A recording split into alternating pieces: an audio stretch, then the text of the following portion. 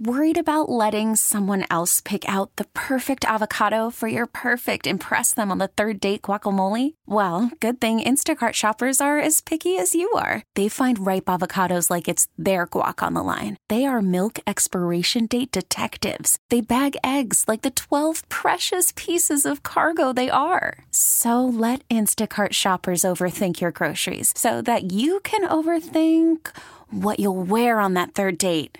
Download the Instacart app to get free delivery on your first 3 orders while supplies last. Minimum $10 per order. Additional terms apply. It's our pleasure to welcome to our show Dr. Ruth Westheimer. Good morning, doctor. How are you? I'm very good. Good morning to you. It is great to talk to you. Are you at your home in Washington Heights? I certainly am. Now, that is something I admire about you, is that all of your vast fame has not spoiled you too terribly much. No, because the apartment overlooks the Hudson, the George Washington Bridge, and I'm here for about 55 years. That is so great. And it's great to hear your laugh. And I think that what makes you endearing to people, Dr. Ruth, is the fact that you could talk about a subject like sex. You could actually bring it up, get people to talk about it. And I know you've said that maybe the way people talk about it has changed over the years, but the genesis of what they want to know about or the problems that they have kind of remained true, right? Absolutely.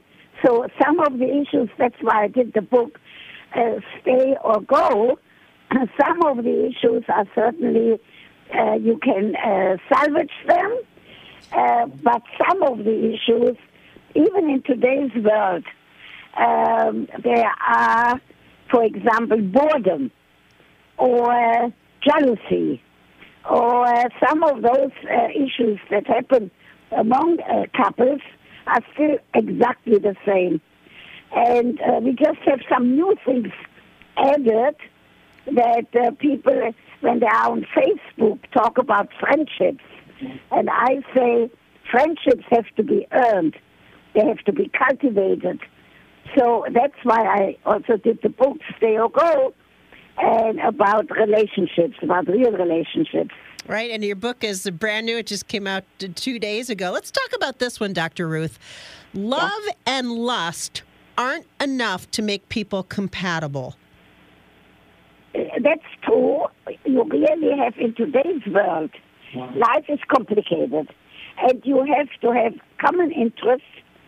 You also have to have this kind of respect for each other so that even if there are problems, you can kind of help solve them.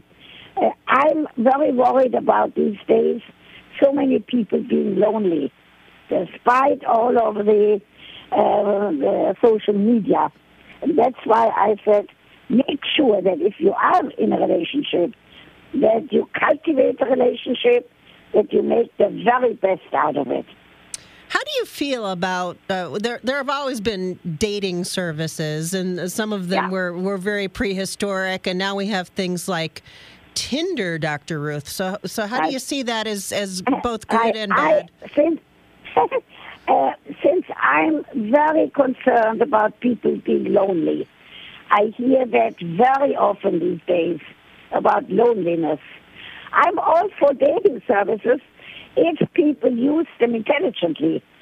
If they meet somebody in a public place, in a lobby of a hotel, or some public place, not in a secluded place. I'm all for it because I want people to be in relationships. But the people have to know the limitations. Now, Dr. Ruth, we see on the internet all the time now that the future may include robots as romantic partners. You laugh, but will that happen, Dr. Ruth, do you think? That would be terrible. Let the robots do other things, like fixing our streets or whatever they can do, but not relationships. I want a relationship to be between two people, two men, two women, a man and a woman, whatever it is, but between people and not with robots. So robots I can't imagine. Yeah. I can't imagine that a robot can caress and kiss like a human being.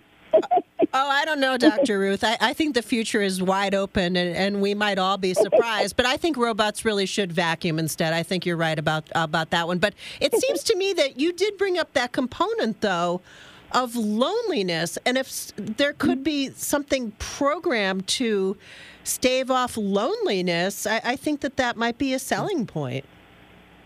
Yeah, but because to meet some people on the internet or even with a robot is fine. I just don't want them to have sex with a robot. Okay. All right. Well, you know what? We're going to just leave it at that. And you also say that we can judge the future of our relationships by looking where they've been to gauge where they will go in the future. How do we use that kind of information when we want to try to fool ourselves to believe that we should continue down a path that maybe is not good?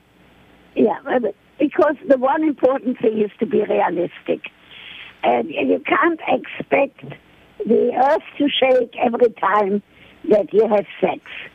But you have to make sure that one of the things that has to happen is that you are enjoying each other's company, that you like that you are together, that there is something productive in the relationship and not destructive. That's why I'm after. That's what I'm after. That's why I did the book, by saying sometimes you, even with good intentions, might not be able to save the relationship.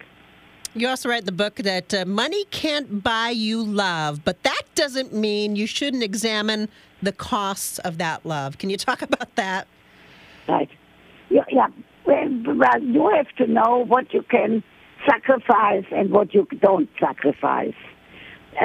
Sometimes, to sacrifice something for the sake of the relationship is perfectly all right and also necessary. But it does depend. It has to be both sides. You can't expect your partner to adjust to all of the whims or all of what you need if you are not willing to be flexible. So one of the important aspects is really flexibility. Can you talk a little bit about the Me Too movement and the Time's Up movement? Because these are obviously contemporary issues. Right. What I'm very concerned about, I'm not talking about people who have been raped or any other forceful encounter. But I'm a little concerned, actually not a little, a lot. I'm old-fashioned and a square. I still want the men to open the door for me. I want chivalry to remain. I want people to be able to talk at the water cooler, what they just heard on radio, without having to worry constantly about are they saying something socially upsetting. So we have to have some communication issues. We have to talk to each other and make sure that people's relationship remain productive. Do you worry, Dr. Ruth, that people will not be able to speak to each other, men and women, anymore because they're so intimidated that what they might bring up might be misconstrued? Absolutely. So I think we live in a kind of a difficult time right now, but I'm such an optimist. I believe it'll pass. I believe it will pass because it would be too bad if we would have, if men and women, or even two men or two women, would get so uptight about talking to each other that they're going to keep quiet. I will see even more loneliness. I'm very worried about loneliness these days. Despite all of the social media, despite all of the talk, I'm worried about loneliness. So that's why I'm saying, look at your relationship, see if you can stay together, work at it, go to see a therapist if necessary, And if the relationship is not good, then say goodbye, and after a little while, find somebody else.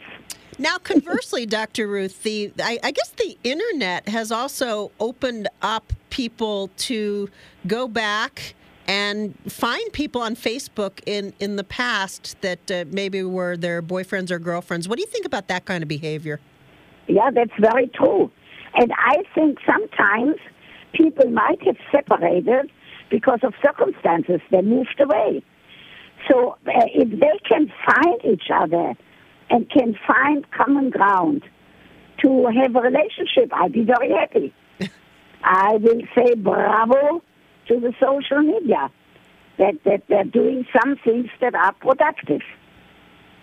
Dr. Ruth Westheimer, it was great to talk to you. You just sound so upbeat and positive, and it's great to have someone so renowned as yourself on the show to talk about the book, Stay or Go. What a total pleasure for us to talk to you. Thank you so much. All the best. Bye-bye. Bye now. All-star closer, Kenley Jansen, we have a question. What's the best podcast of all time? Baseball isn't boring, baby. I'm Rob Bradford, and every single day I'm sitting down with the biggest names to show you this great game is the greatest game. It's my podcast. It's my passion. It's a cause I started more than 2 years ago and is now the most prolific national daily baseball pod there is. Another fact, so jump aboard the BIB Express. Follow and listen to Baseball Isn't Boring, presented by Wasabi Hot Cloud Storage on the free Odyssey app or wherever you get your podcasts.